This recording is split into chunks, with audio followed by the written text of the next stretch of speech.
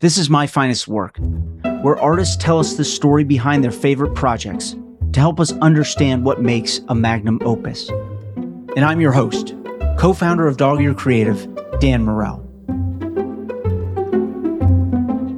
This is Dan Morel. Welcome to My Finest Work. I met April White about 20 years ago when she was on staff at Philadelphia Magazine and I was a grad school intern.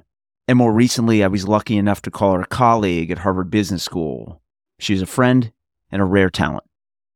She's currently a senior editor and writer at Atlas Obscura. Before that, she was an editor at Smithsonian Magazine. And last year, she released The Divorce Colony, How Women Revolutionized Marriage and Found Freedom on the American Frontier, a fantastic book that she and I will talk about in this episode of My Finest Work. April White, welcome to My Finest Work. We're here to talk about your new book, The Divorce Colony, but I want to go back to the beginning of your career and how you got into it. What was your first writing job? So the first thing I got paid for was writing for the Lowell Sun, which was my hometown newspaper. And they would send this young correspondent to the absolute edges of the coverage area to cover very exciting zoning board meetings, essentially. This book is historical nonfiction. A lot of your writing, even for that we've done together, has been historical nonfiction. What came first? Did you get into writing first or did you get into history first? I think I got into writing first. I got into reading first. I was that kid whose parents had to say, no more than one book a day, please go outside. The Lowell Sun at the time was an afternoon paper, and I loved when it would arrive. I was just very into consuming storytelling. So I think that's when it started. And then, actually, I wouldn't have been able to tell you how far back my interest in being a writer went, except that a friend recently sent me a page from our 8th grade yearbook. And in the yearbook in 8th grade, so at age 12, I announced that I wanted to be a writer. So who knew that I knew I wanted to do this for so long. But yeah, so I think one of the things I really liked about writing and about storytelling was you got to talk about anything you wanted to. It was a way to sort of explore all kinds of different worlds. And so some of that for me has been historical writing, which I really love. But it's also all kinds of other topics. It's asking people to explain things they know really well to me, and I love being able to do that. Yeah, and I want to talk about your process and what you like so much about parts of it. But I want to get into this book and its genesis. So this started out, I remember when you were writing this piece, this came out in the Atavist, or it started rather as a piece in the Atavist in 2015. How did you find that story? And I know you talk about this in the acknowledgments, but I want to get into that because I think it gets into your process. So I found it sort of accidentally. I knew I wanted to write a book like this. Early in my career, I helped other authors who are writing books like this do their research, and I love that research. I love hiding out in an archive and digging through old papers. That is just my happy place. So I knew I wanted to pursue something like this of my own.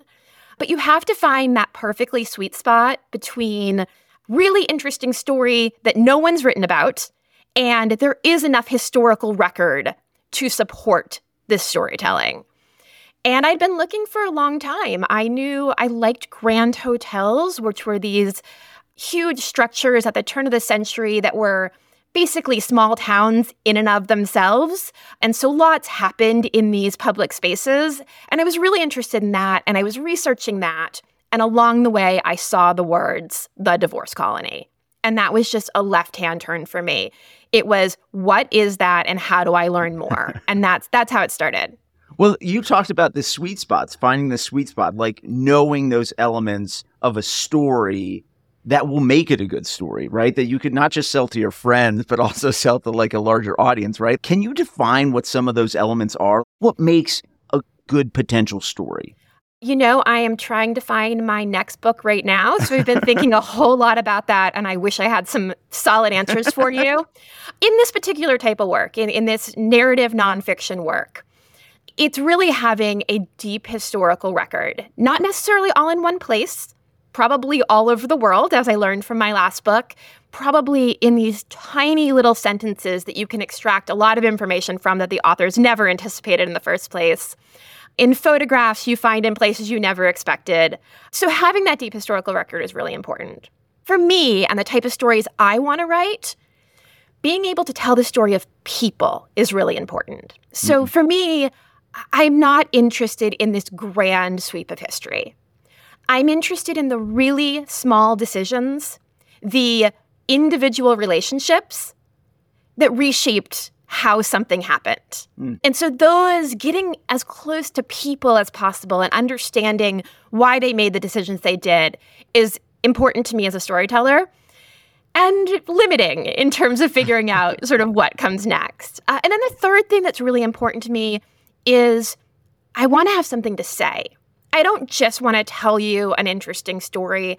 I want it to have some meaning. In The Divorce Colony, I will 100% admit that the first thing that caught my attention was the scandal. Like, I loved the headlines. I just loved all of the insane stories that came out of that place. But as I dug in, what I realized is we had this moment in history that had been underappreciated as a tipping point for how we understand divorce today. And so I really think there's something we can learn about our lives from this story.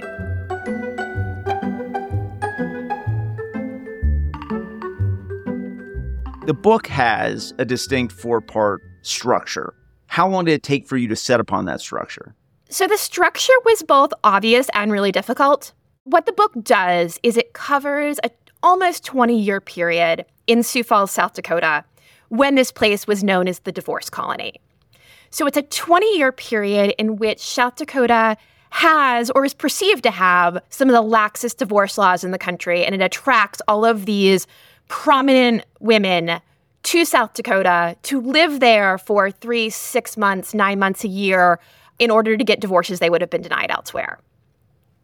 I knew that I wanted to tell this story through the experiences of the women who were taking huge risks and making big sacrifices in order to leave their marriages.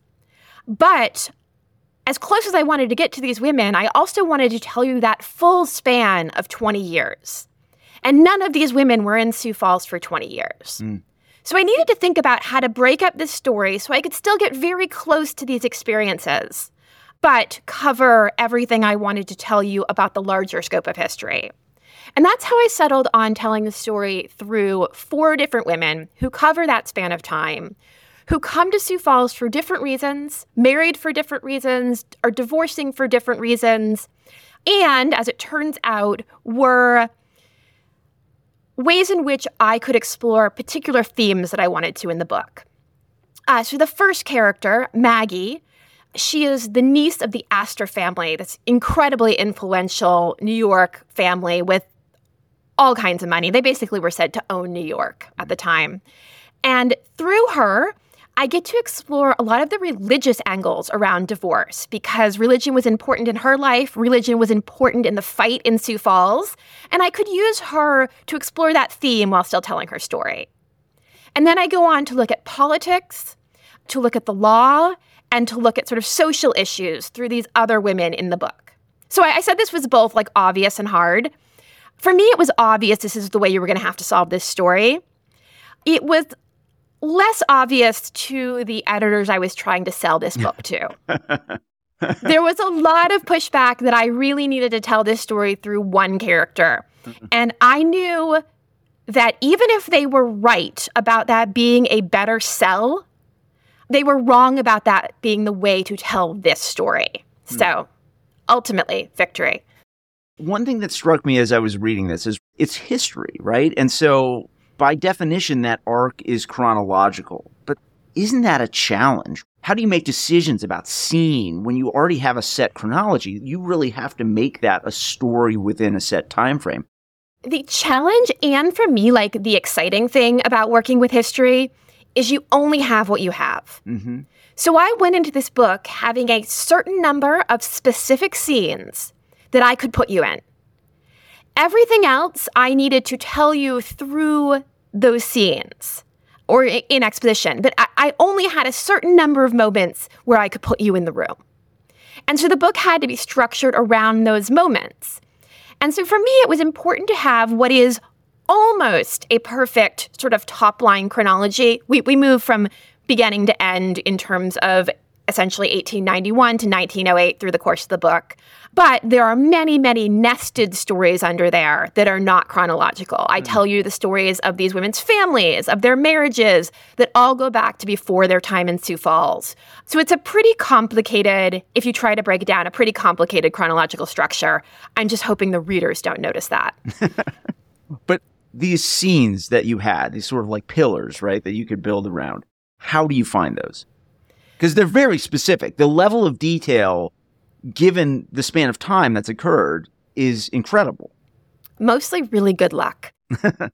I was lucky that this was a topic that was covered extensively by journalists of the day, and extensively by journalists in an era of yellow journalism, of the type of journalism that just put all of this color and attitude into their stories.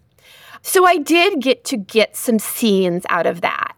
Now, the trick, and again, one of the things I love about historical writing like this, is that you get the outlines of that scene. There's a particular scene in which Maggie, the first character in the book, is sitting in a parlor in a hotel in Chicago. This is while she's being hounded by the press. She's been discovered that she's in Sioux Falls. Her soon-to-be ex-husband has made all these accusations against her, and she's run from Sioux Falls to try to, take a little break in Chicago before her actual divorce trial, and that's important. She's going to have to sit in a courtroom and be questioned about her marriage before she can get a divorce. But she's in this parlor, and there's a Chicago reporter who snags her for an interview. It's one of the few times she talks publicly about her ordeal. Really cool. Lots of great detail in there. But I want to be able to tell you more. So I need to know about this hotel. I need to know what would be in this parlor. I need to, color in those details. And that is both a very fun and very time-consuming activity. But you have to go find photographs maybe, or, Yeah, or descriptions, letters of people who've stayed there. There's so much work that gets done that has seemingly very little to do with the story I'm telling. And it's really about painting the picture for you. I want you to know what it felt like to be there. So this is a very complicated Lego structure, right? Or maybe that's always the way I think about my writing, is that I build the foundational pieces and then add on. And I know everybody thinks about it differently, but what is your process for writing? And by that, I mean not just the construction, but do you hole yourself up and just feed yourself coffee, or do you do it late at night? Do you do it with music? Do you hate music? What's that look like when you sit down to write? It's really funny. I actually tell a story about you when I talk about this. Don't do that. No. You and I, this is back in the before times, just after I'd left to write the book full time. I had come up to visit you all in Boston, and we'd gone to lunch. And you would ask me a similar question to this. You asked me if I was staying up all night drinking absinthe and throwing crumpled pieces of paper across the room. And I kind of wished writing was like that. I don't know how anyone got anything done back in those days. So my previous life as a writer was in food. Right. I did food writing, but then I also worked in cookbooks, largely helping chefs tell their story through recipes. Cookbooks are Jenga towers. There are all these tiny little pieces that have to come together perfectly in order for this to balance. And so writing a cookbook is writing a series of lists. I know that's incredibly boring, but it is. And I approach this book in a really similar way. Every detail of this, the things I know and the things I can't tell you but needed to make you not want to ask about it because I can't tell you because it doesn't exist in the historical record. All those things are pieced together incredibly carefully. So really, my writing process is a series of long lists that I get to very satisfyingly cross things off of.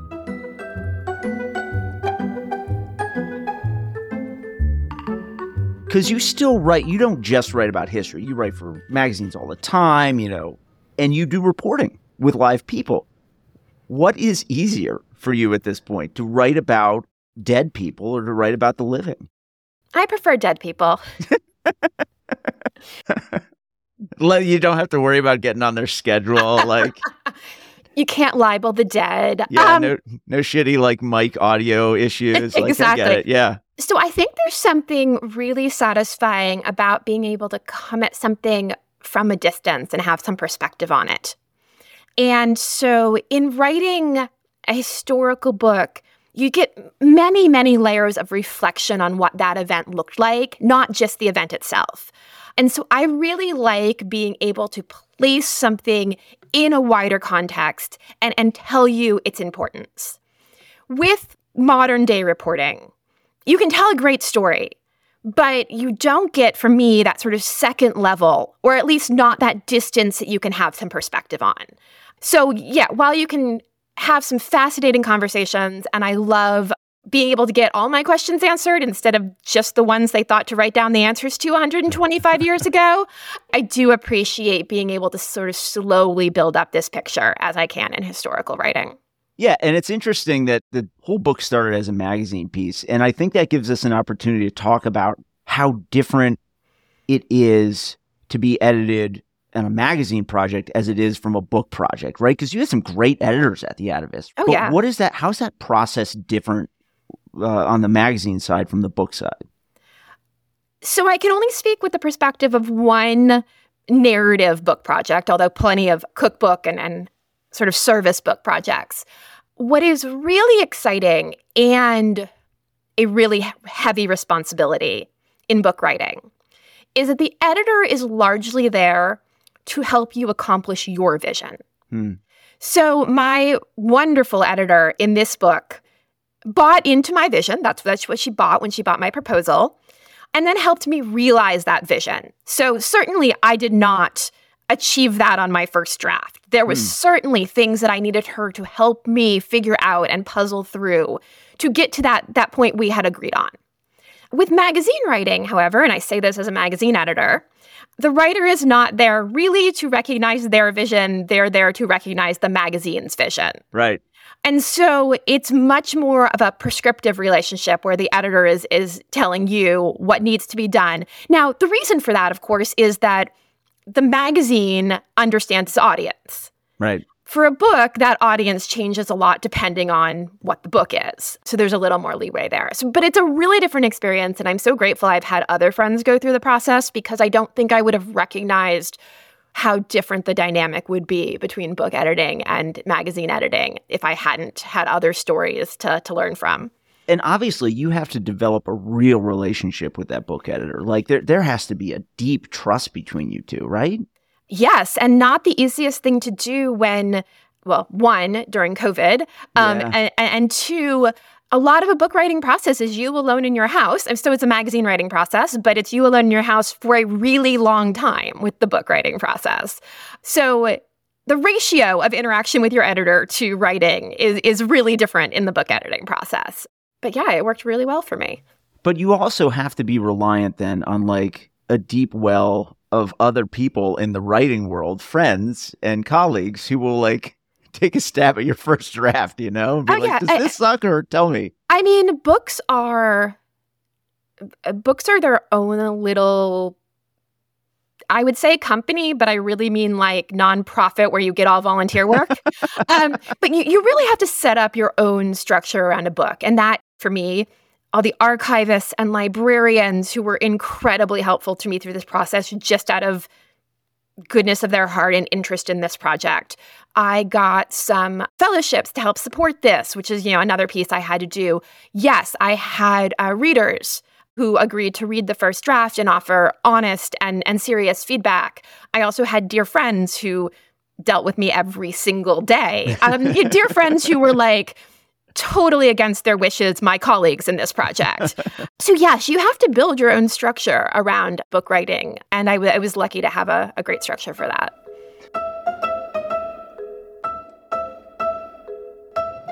So what I want to hear from you is like your favorite story of discovery from this book, like where you went to, like you flew to, some far-flung place and like dusted something, like that national treasure type story, maybe a little less Nicolas Cage-ish, but you know what I mean? Like what's that story that you tell people about, like, I can't believe I found this? Well, there's that first trip to Sioux Falls. So this is right after I've seen the words "the divorce colony," and I call up the current courthouse, the working courthouse in Sioux Falls, and I say, hey, I'm looking for some divorce records from 1892. Do you have them? And they were like, yeah. And I was like, no. But really, do you have them? Because I'm going to fly across the country for this. And they were like, yeah, come on in. So I arrived there, and the lovely Office of the Courts there was incredibly helpful.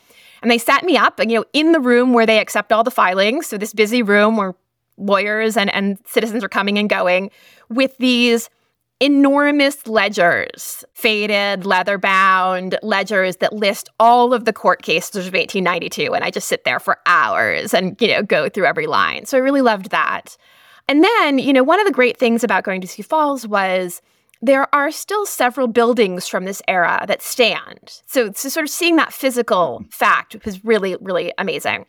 One of them is a cathedral that was home to the most outspoken opponent of divorce in Sioux Falls. And I went up there, and it's still an operating parish. And I went up there and I met with the Reverend there, and he was incredibly helpful and wanted to know so much more about the history of their building and of their parish. And that's when I discovered that there were actually some windows hanging over the altar that were donated by Maggie, the first character in the divorce colony, and ended up becoming this real point of controversy during her time there and after, and were in fact not hung until much later, but are now over the altar. So seeing the ways in which the story was still physically present in Sioux Falls was really exciting to me. And then after the book came out, I got to go back to Sioux Falls and hold an event in the courthouse where these public divorce trials took place, and actually in the courtroom. And the wonderful people there who helped set this up got really excited about it too. So we set the stage up exactly where the judge's bench would have been. And during that presentation, during that interview, I realized one thing that I didn't know when I was writing the book. The courtroom is essentially identical to what it would have looked like during this era. Different paint job, but otherwise has been restored to this era. And the acoustics are terrible and always have been. They complained about this back in the day.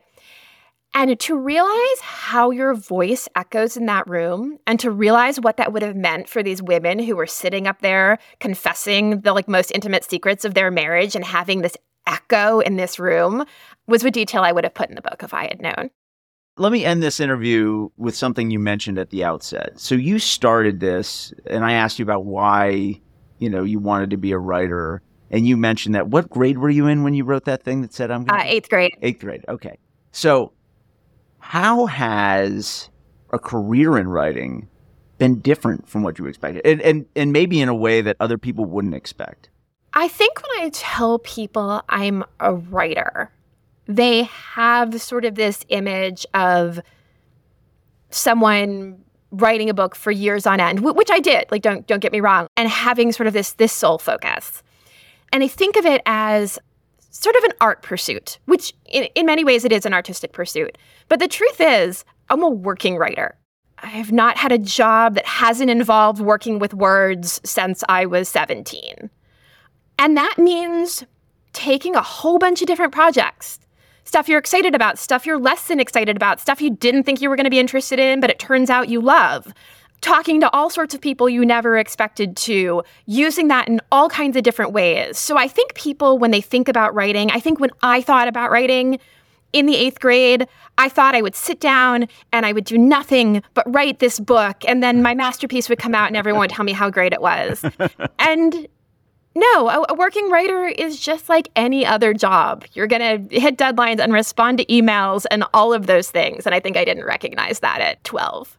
But you were lucky at this point in your career that you did write a great book and everybody told you it was awesome. So you did actually achieve part of that vision that you had in 8th grade. Yes, no, absolutely. It just turns out you have to make money too. Yeah. I mean, that's kind of a side note. Didn't really know that at 12. It's a footnote. It's fine. April White, author of The Divorce Colony, thank you for joining us at My Finest Work. It's always great to talk to you. Thank you for having me. Thank you for listening to My Finest Work. If you like this episode, please subscribe, rate, and review us. And please reach out to us with your feedback and ideas at mfw@dogearcreative.com.